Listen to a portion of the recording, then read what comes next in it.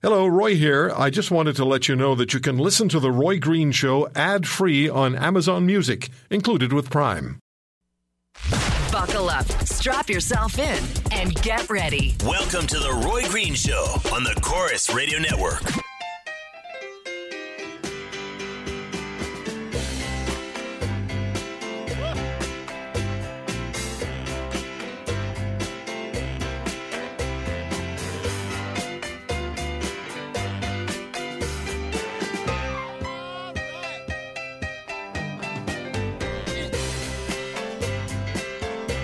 Major changes within the Canadian Armed Forces coming up. Chief of Defence Staff General John Vance announced the military will review uniforms, badges, flags, ceremonies, drills, and so on to confirm they're all welcoming to women, the disabled, Indigenous people, gays, and transgender. It's part of the military's diversity strategy action plan. We'll talk to Sergeant Major Barry Westholm about this. Later on today, 30-plus years in Canada's military and a former member of the disbanded Canadian Airborne Regiment. He's been a guest on this program on a number of occasions, and I've talked to Barry about that story this morning, and he said there must be changes, but thoughtful changes. So look forward to hearing what he has to say. Violent threats against U.S. President Donald Trump. Snoop Dogg shoots a toy pistol at a clown dressed as Trump and assassinates him in a music video.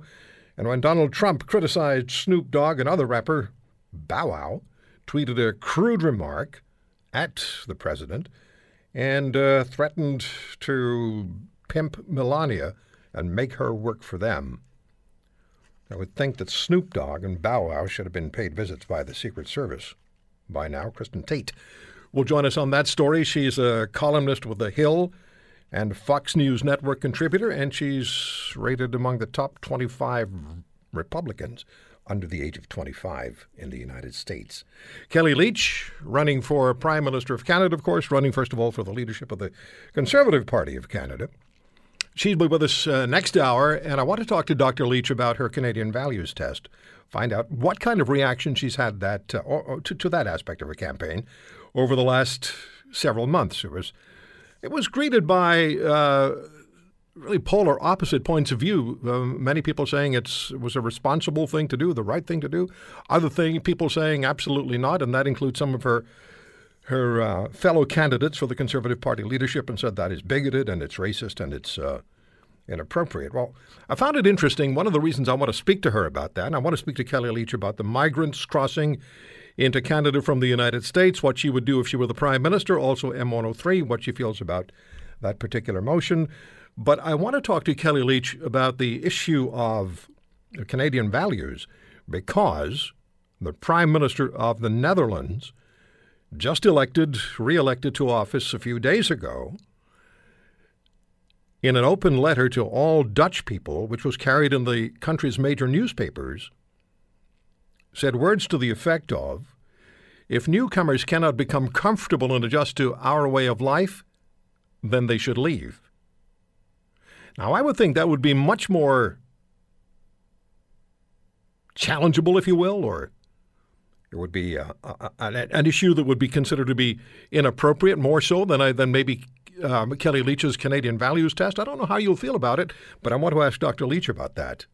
There's been virtually nothing said about what the Dutch Prime Minister said, and it's been assumed, and I've read at least a dozen stories on this, that he was directing his statements at Muslims in the Netherlands and trying to cut into the appeal of Geert Wilders, who did not win the election. But we'll get into all of that a little later on the show. Now, yesterday we spoke with Kevin O'Leary, who's also running for the leadership of the Conservative Party. He was late getting to us, but we did have about 7 minutes to speak to Mr. O'Leary about a number of issues. Not all the issues I wanted to, but we had an opportunity to cover a number of issues. And it began, of course, with the concern that he'd expressed a few days ago that there were people buying memberships in the Conservative Party of Canada with untraceable credit cards, and they shouldn't be members, and they probably would be voting against him. And the insinuation was, by extension, that it might have been another candidate for the leadership of the Conservative Party. And what happened after Mr. O'Leary made his remarks as Maxime Bernier called him a loser. So we had a chance to talk to Kevin O'Leary yesterday. Here's a little bit of how that went. It's about 6.5 minutes. Have a listen to it, and then I'll have a couple of questions for you on The Green Show on the Corus Radio Network. You challenged the Conservative Party on the way that some individuals were being registered as party members with untraceable credit cards that was not going to augur well for you.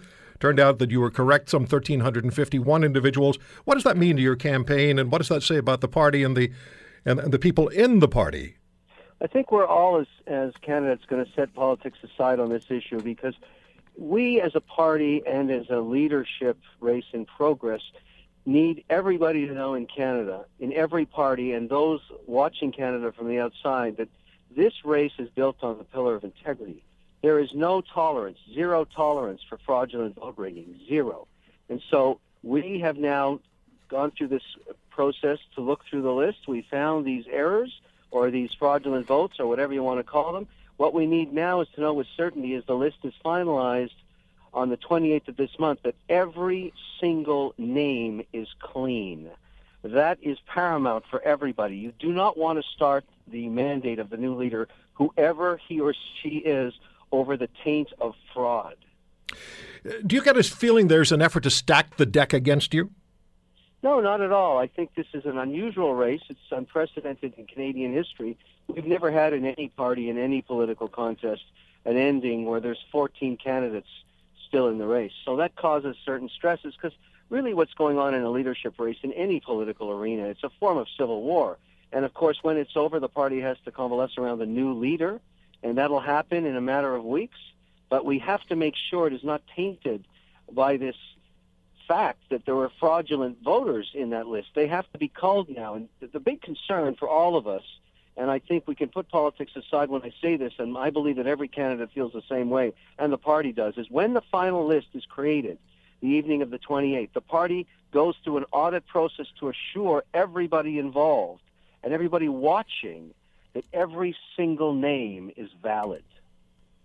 Okay, let's move on to some of the issues that matter to Canadians that we've been talking about on this program, and we've had a tremendous amount of response to. Let me start with the motion 103, M103, Islamophobia. Where do you stand on that? I think it's a very weak idea to put this forward and single out a single ethnic, race, or religion. A huge mistake. We cover this as Canadians and always have. It's in our social fabric. I don't care what religion you are or where you come from or what your ethnic background is. You're a Canadian to me and to every other Canadian. Why we would single out one seems unfair to them and to the rest of religions in Canada. What about the Catholics? What about the Anglicans? What about the Jews? What about everybody else? Why are we singling one out? I don't understand it. I think it's a very weak motion. Do you think there's an agenda at play? You know, whatever it is, it's, in my view, a mistake. And I think it should be dropped because I think it's causing a lot of discomfort with everyday Canadians. You know, sometimes governments make mistakes. This is one of them. What would you do about the migrant issue at the border? We're now hearing news story after news story, headline after headline, almost keeping a running count of the numbers of people who are entering Canada from the United States on the ground between the border crossings, circumventing the safe third country agreement. What would you do? What would your reflexive instinct be to do about that? Well, we have two options, which Trudeau has done neither. In fact, he made a huge mistake last December. He took away the visa requirement for Mexicans, and all of a sudden, as Trump has put pressure on illegal Mexicans in the U.S., we have a new migration coming into Canada. I am not against immigration. How can I be? I'm an immigrant. I'm an Irish Lebanese. And so what we need to do is stop this because it's unfair to the people that are trying to enter the country legally. The loophole in the law has to be closed by Trudeau. Think about this. The law says if you come into a port of entry and the officer asks you, are you in an immigration or refugee status process in the U.S., and you answer yes, we turn you back. Why is it they can walk in the border without even any papers and then jump the queue for the people that are trying to get in legally? And what's worse, and so unfair to Canadians, they actually get better health care status than the Canadian does. They tap into our welfare system, and they play the game of going through 7 different applications before they're rejected in their refugee status, hire a lawyer, and play the game for another 7 years at a cost of $500,000 per person to Canadian taxpayers. Of course I'm against it. So are most rational Canadians. It's unfair. Trudeau has made a huge mistake on this, and he should fix it. What would you do? He's a weak leader, and he won't do it. What would you do? I would immediately, at this point, go back to the U.S. and say, look, we've got a problem. And the reason you should care, Homeland Security came up here, and actually, I got to tell you, I got to answer it this way. The Minister of Public Safety, Ralph Goodale, was asked this specific question last Saturday by Solomon, and he came back, and there must be some kind of a disease you get in Ottawa if you're a politician long enough, because he spun an answer for 8 minutes and said nothing.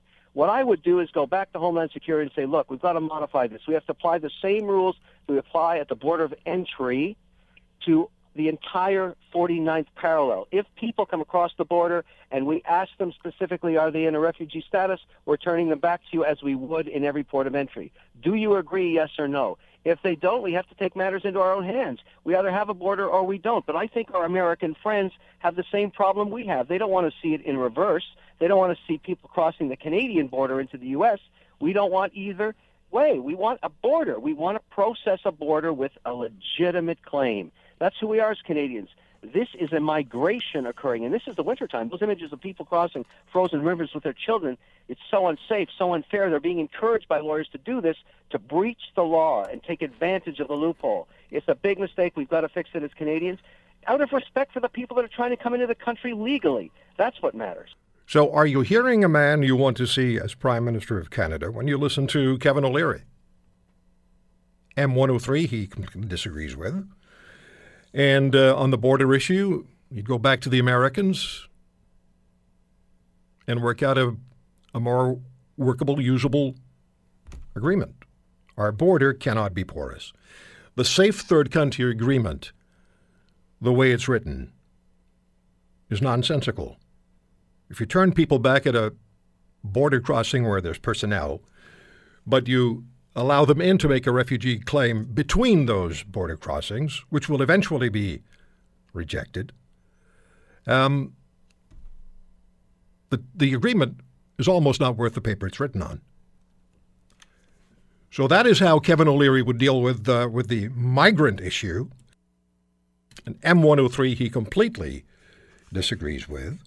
And he doesn't believe there's anything in the way of a conspiracy against him within the Conservative Party of Canada, the leadership candidates. I'm not so sure. Well, conspiracy might be a bit of a heavy word, but there's not a tremendous amount of expressed affection for Mr. O'Leary among his fellow candidates. They've challenged him on his lack of French, avoiding debates, using a private plane. There's just this resentment against Kevin O'Leary, and maybe because he's not from the political establishment. My number is 1-800-263-2428, 1-800-263-2428. When you listen to Kevin O'Leary, do you hear a man you'd like to see as Prime Minister of Canada? Is he somebody you would support, could support, or somebody you would say you can't support? Maybe there are people who have changed their views of Mr. O'Leary over the last several months. Either way, now you're for him, you weren't previously, or you were for him previously and you're not now. When you hear Kevin O'Leary, do you hear a man who has what it takes to be the next Prime Minister of Canada? 1-800-263-2428. Give me a call.